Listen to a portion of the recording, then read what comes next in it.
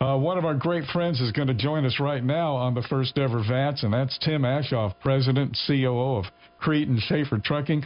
Hey, Tim, good morning.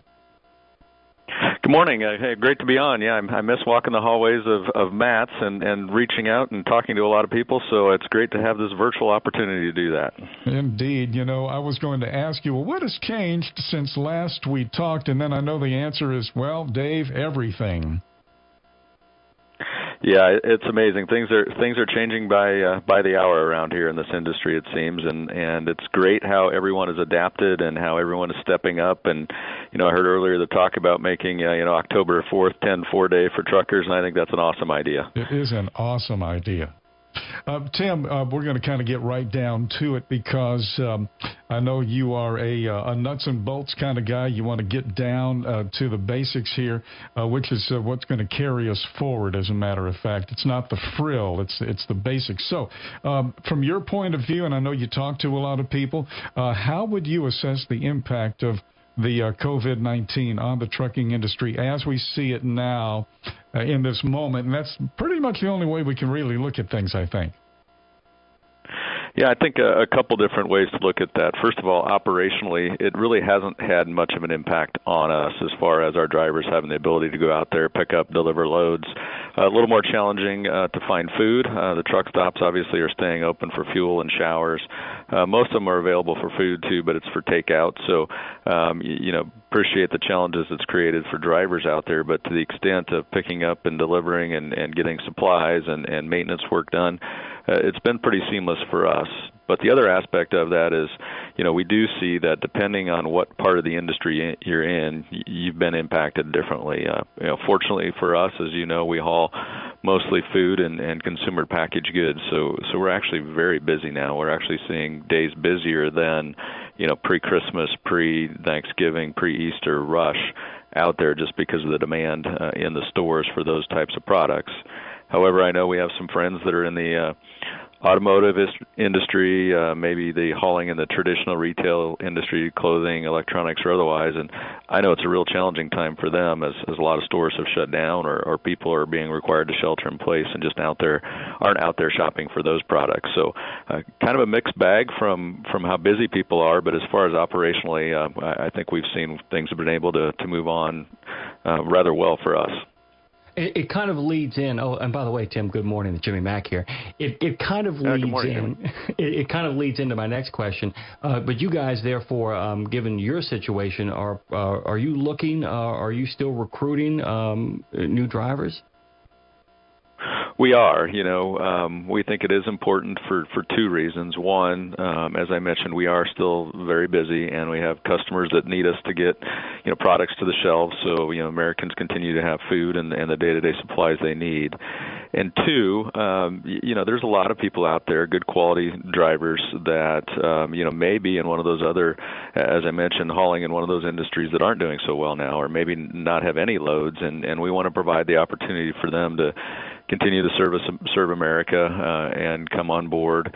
Now, we have modified some things. We are sure we're taking precautions for their safety and for the safety of our existing team members, so asking some COVID questionnaires. We are taking temperature when they're coming in. We have limited our class size at our various locations, so we have good social distancing between our new team members coming in, giving them a little extra space and taking those necessary precautions. But yes, we're continuing to add good quality team members to the Crete family.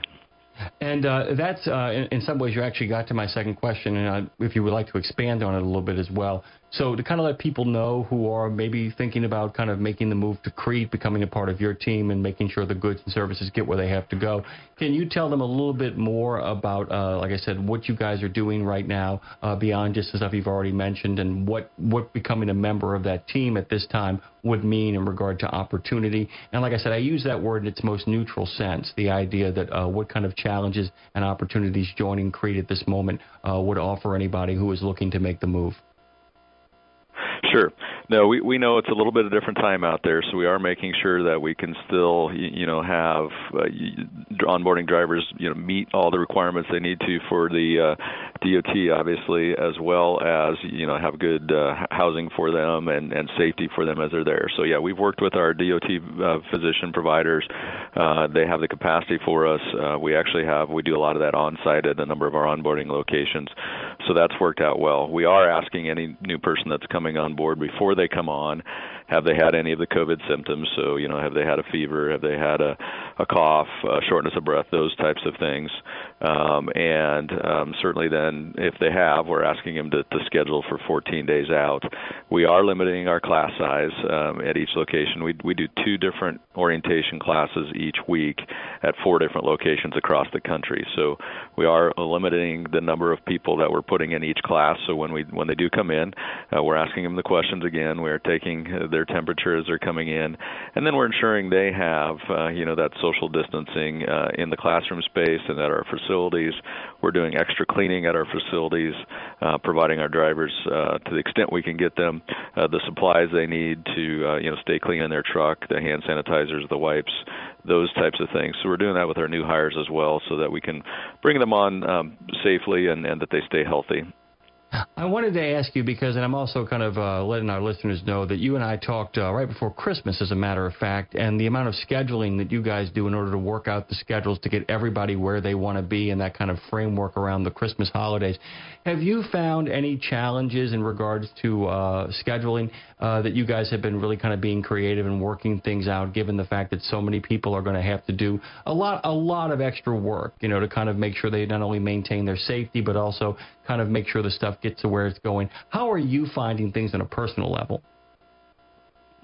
We're seeing 2 things with respect to schedule adjustments. One is that most of our customers are very busy, and where we are going to the the Walmarts, the Targets, the Krogers, the Dollar Generals, those end suppliers out there, they're very busy receiving too. And so we've actually had some daily phone calls. I was in fact on a call yesterday afternoon with one of those big retailers I just mentioned, saying, okay, how do we ensure that when our drivers get there with their load, they get in and out quickly? Because it's important they get their product, but it's important during this time that we keep drivers moving, because if they're not moving, they're not hauling freight, and that's what we need them to be doing now. So that aspect of scheduling we've had to ensure we're paying very, very close attention to and making sure we can keep our drivers as productive as possible. We actually have switched with some customers to more drop and hook because that's more efficient. So, what we're really seeing in scheduling is not anything with respect to negative as far as drivers finding things taking longer. I think, fuel is efficient. We're actually hearing from drivers that they're getting through Atlanta and Chicago and these metropolitan areas much quicker. So in some ways we're adjusting to that. And thankfully, we've had customers that have opened up their delivery windows based on their schedule more than based upon what the customer schedule is. And that's helped our drivers stay efficient and adapt out there as well. One of our callers this morning, Tim, said he put his cruise on 55 and went straight through Chicago this morning, if that says anything. We got to find some positives out there. But listen, we only got just a couple of minutes, but I mentioned earlier, and we always talk about the fact that you talk to a lot of people and you really talk to your customers. There has been a lot of talk about the fact that, this is sort of a self-made problem with hoarding, with panic buying, and that's been pegged as the reason the FMCSA even had to do the emergency declaration to get the trucks out there. When you talk to your customers, are they seeing any leveling off? I won't say slowdown, but even a leveling off of this panic buying and hoarding? It does seem like about 3 days ago we did start to see a leveling off of the panic buying, and kind of now we're at I'll call it a higher level plateau. We're not dropping off much from that peak. We have dropped off some, but we've sort of leveled off. And I think the interesting thing we're seeing now, though, is a lot of that, I'll call we called it panic buying, I guess, was for dry goods. So things that people can buy a lot of and stock up on, but then it takes them a while to use it. what we're seeing now is that continued uptick in our refrigerated side, on the Schaefer side in particular, because it's the fresh goods now that people have to still go out and buy. So the meat, the produce, the eggs, the dairy, we're seeing that being at elevated levels and continuing to stay at those elevated levels because you couldn't hoard that, because obviously for obvious reasons it doesn't last. And so we're adapting day by day to what's the current day's demand. One thing we have heard, though, is as different states or different areas of the country go to sort of the shelter-in-place rules, for about the 36 to 48 hours before that, we do see a little bit surge in those areas too. So we're trying to adapt across the country and keep our drivers moving and supplying those people those very important supplies. And there's a run on baby chicks, but that's a story for another day. Tim Aschoff, as always, it's a pleasure having you on. Guys, go to CreteCarrier.com if you want to find out how to be a part of this great adventure. Tim, thank you so much for joining us this morning. Great to be on, and thank you to all the truckers out there. And we started here a couple days ago asking the public to give all the truckers a big thumbs up. That's a good social distancing way of seeing a trucker and telling them thank you. So please do that when you see a trucker.